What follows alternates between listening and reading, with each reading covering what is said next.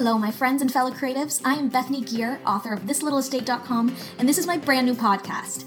Each week, I will share expert advice and tried and true tips on how to get the most out of your creative endeavors. I want to encourage you to grow your creative business while building the life and home you've always wanted. My hope is that today you feel refreshed and that you leave here filled up with ideas and inspiration. So let's get right to it.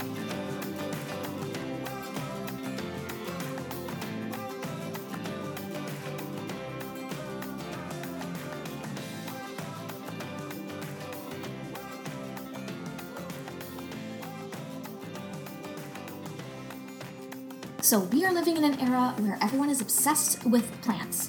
It is the year of the crazy plant lady, and for good reason. Plants not only make a space look beautiful and add some life to it, but they actually help clear the air and make it nice and healthy for you. So today I'm going to talk about all things plants, how to keep them alive, and how to best treat them in your home. I want to talk about what you're going to look for when you are searching for the perfect plant for your home. If you are a newbie plant person or if you are a tried and true crazy plant lady, you may already know these things, but I'm just going to overview for all of those who have never really gone on that adventure of real plants and they're still rocking the faux plastic ones everywhere, which there's no shame in that, my friends. I've got lots of fake plants around my spaces too, but I want to add more live pieces to spaces because I really feel like it just adds that pop of color, that pop of life, and it actually is, like I said, so healthy for us to have plants that are helping us clear the air. So the main things you need to look for when you are buying a plant is you need to look at the shape of a plant. So ensure that maybe your plant has a good shape, but also look for bushy plants and avoid those that are leggy or spindly. So right, we're going to go for the most attractive one we can find. Next, we're going to look at the potting mix. So test the potting mix simply by putting your finger inside of the container that it's in. It shouldn't be soggy, and it shouldn't be very dry. If it is either of those things, it just means that this plant has probably not been cared for very well, and it might already have damage done to it that you do not want to take home and try to nurse back to health. So also, you're going to be taking a look at the roots of your plants. So if there are lots of roots visible on the top of the potting mix and underneath the bottom of the pot, this pot is actually called pot bound. So it's going to be really hard to get out of that pot and replant it in soil. So it's not going to be in peak condition because those roots are going to be bound up and not easy enough to untangle. So you're also going to look at the leaves of your plant and check if they are fresh and if they have a good color. If they are any yellowing or brown leaves, you're going to want to take into consideration that this plant might need a little bit more care because it's not in optimal health. While you're touching those leaves, make sure you turn them over upside down and look for any little bugs or pests that might be stuck on them that might be causing them sickness, or you might bring that sick plant into your home again. It will be hard to keep it alive. So my best bet for plants is to go to a garden center or a nursery or a florist who really knows their stuff and they've been taking great care of the plants before they've been transferred over to your care. Now, in the summer months, we're coming into summer, and I am so excited to get plants into my home, more pops of green everywhere.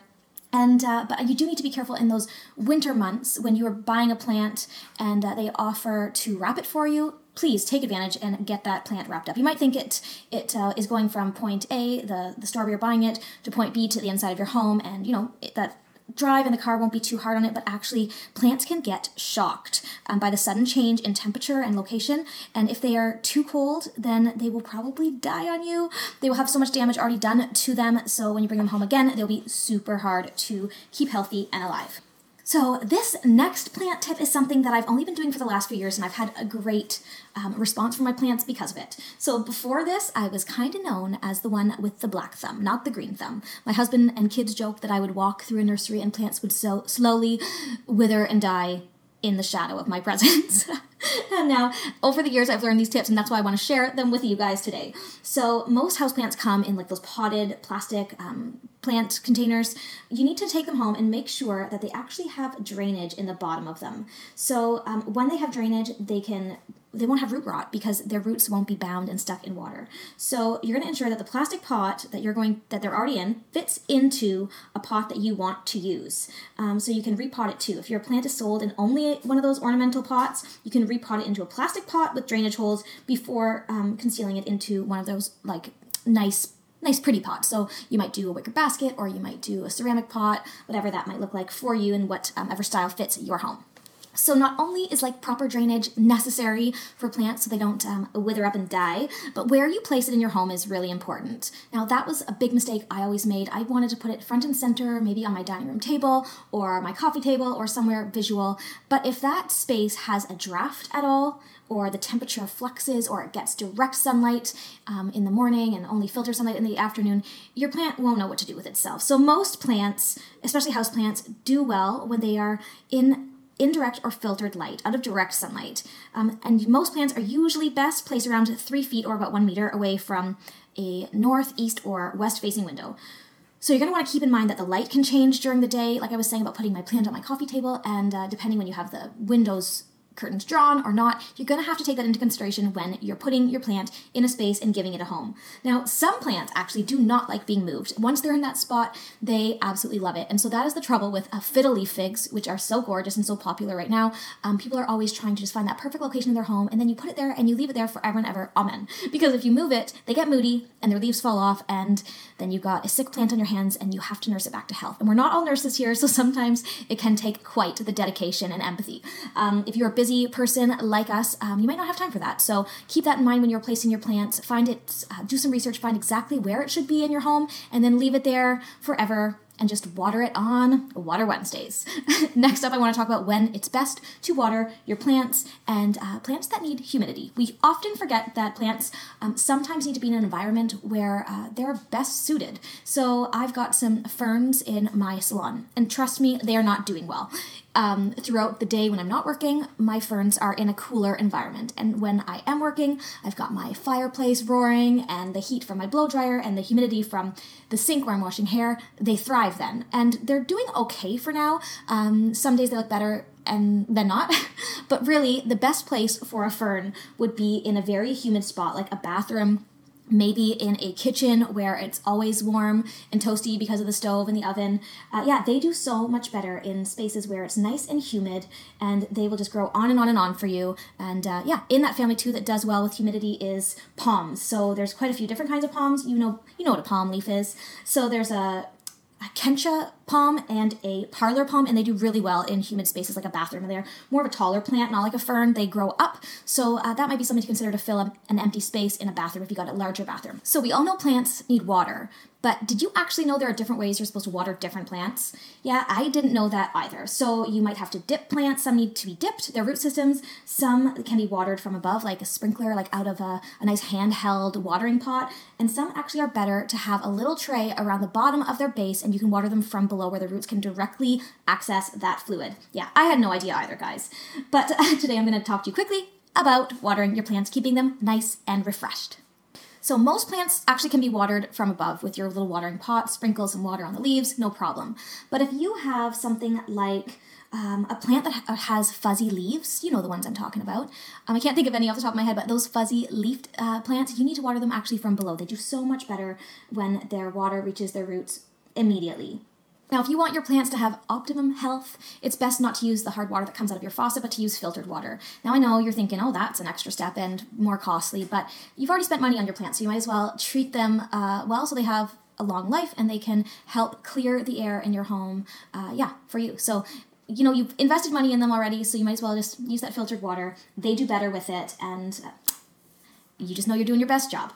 Okay, did you know that a good technique for watering orchids, I know we've heard about the ice cube thrown in the bottom of the pot, that helps. But if you actually place your potted orchid in a container of lukewarm water and leave it there for 10 minutes, it actually does really well. So you can do this once a week. I've done it because I'm a little forgetful once every 2 weeks, and it still works. So you take that orchid out, they're usually in that like clear pot that you can see inside. You can see the roots, and they're pretty hardy, those roots. So you're going to want to just place them inside some warm water so they can soak in that extra little bit, and leave it for 10 minutes, then put it right back in your pot. Easy peasy. Now, if you're like me and you have just been learning how to take care of plants, and it's just trial and error for you, and you haven't really studied yet on how to deal with your plants, you might have overwatering happening where you put your finger in the potted soil that they're in and you notice, wow, they're really soaked. That always happens to me when I get my kids involved for watering them. Yeah. they always overwater. And then sometimes you'll put your finger in your plant and you forget that you haven't watered it in weeks. It's, hidden somewhere in your house in an obscure room, and the soil is feeling just like dust, and it could go anywhere in a minute if you sneezed at it. So I actually have some solutions for you. If you've overwatered a plant, you can actually take newspaper, take the plant out of its container, and wrap the bottom of it in newspaper, and that newspaper will soak up any of that excess water, and you can just kind of leave it there maybe for a day, and then put it back in the soil or the pot that it's been in, and yeah, you're going to be taking a lot of that moisture out of the soil, which the plant will be so happy about. Now, if you've forgotten to water your plant, like me, again, you can do that little trick where you dip the roots of your plant into warm water. So plants that might need that, like I said before, are orchids. Sometimes during the season where peace lilies are around, they need a lot of water too. So you can just grab them, put them in that hot, warm water. They can have a little bath. Their roots will soak in so much of that, and they will be very grateful to you.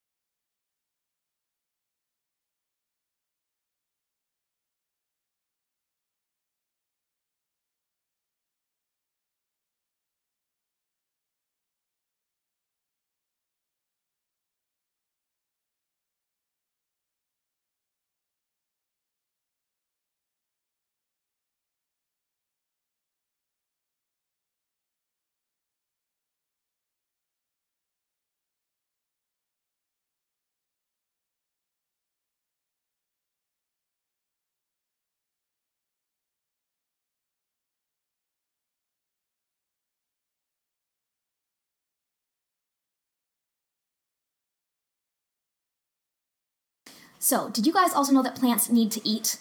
Yeah, I didn't know that either. I did realize that I was shopping around one day at my local florist and I saw orchid food and I was like, really? It was $24 for this little container, and I thought, do I actually have to feed my orchid? But it's true, so many plants, especially houseplants, need to be fed to keep really healthy. So you can feed them annually, you can wait, and the best time to feed is when potting mix is already moist, so that way it will reach the roots directly and won't drain away. And then, yeah, you can just give them a little bit of that food, and you'll have to do some research because every plant is different on the type of food that they might need, but it really does make a huge difference in how long your plant lives and how long it can help, clean your air for you. Now, also something I never knew years ago when I was killing all my plants was not only do they need fed, but they actually need cleaned. They are like small children, except they don't yell at you. So there are some ways that you can clean a plant, and you'll notice that even from the water droplets that crust onto the glossy leaves of your plant, it'll leave watermarks behind.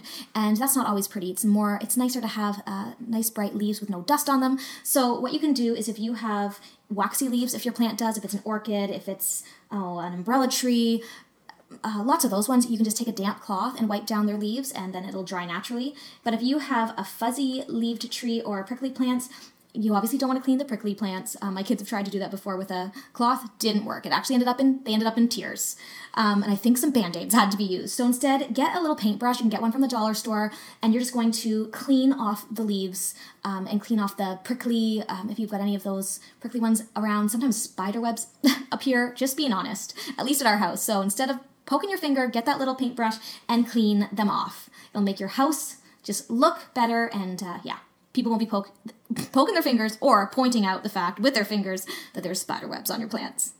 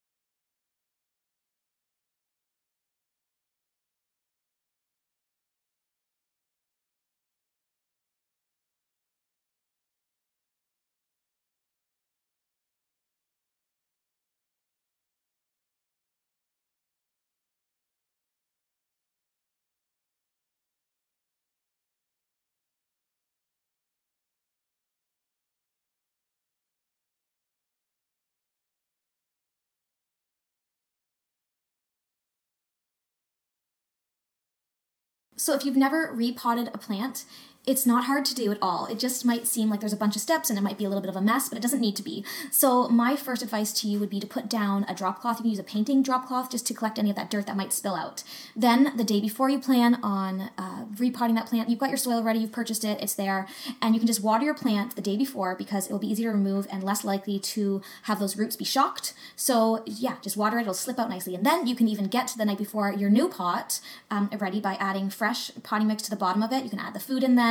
And then the next day, once that root system of your plant is moist and ready to be relocated, you can just turn it upside down and kind of tap out the bottom of your pot and the roots will just kind of plop right out.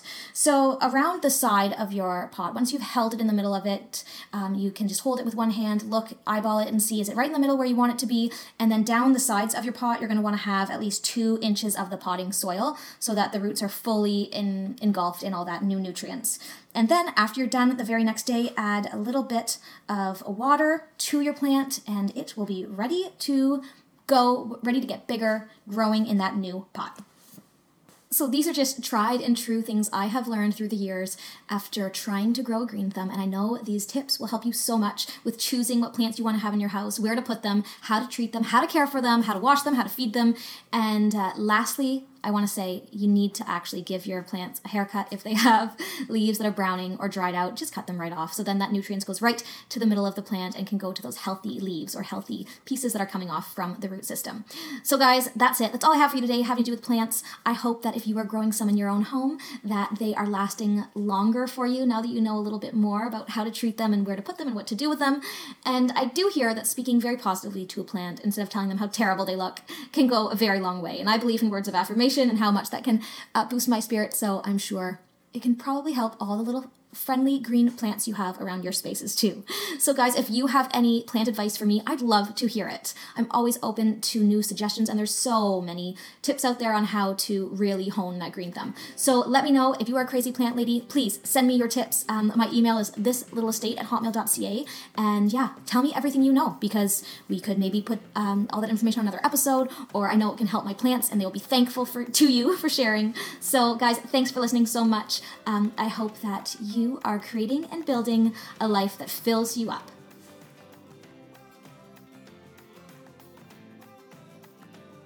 Okay, my friends, thank you so much for listening in to today's episode of This Little Estate podcast, all about plant life and health. I'm really grateful that you took some time out of your busy creative day to learn and grow with me, and I hope you'll come back often. If this podcast inspired you in any way, I hope that you will share it with a friend because that's how we can grow this podcast and not only grow plants. So you can also check out my website, thislittleestate.com. I share all of our family's creative home tutorials there, all the ones we've completed in the last 7 years. So there's so much there for you. I'd love for that space to inspire your next home or life project. So thanks again for tuning in to the space. I look forward to creating more connections with you between now and our next episode. Until then, keep building a creative life that fills you up.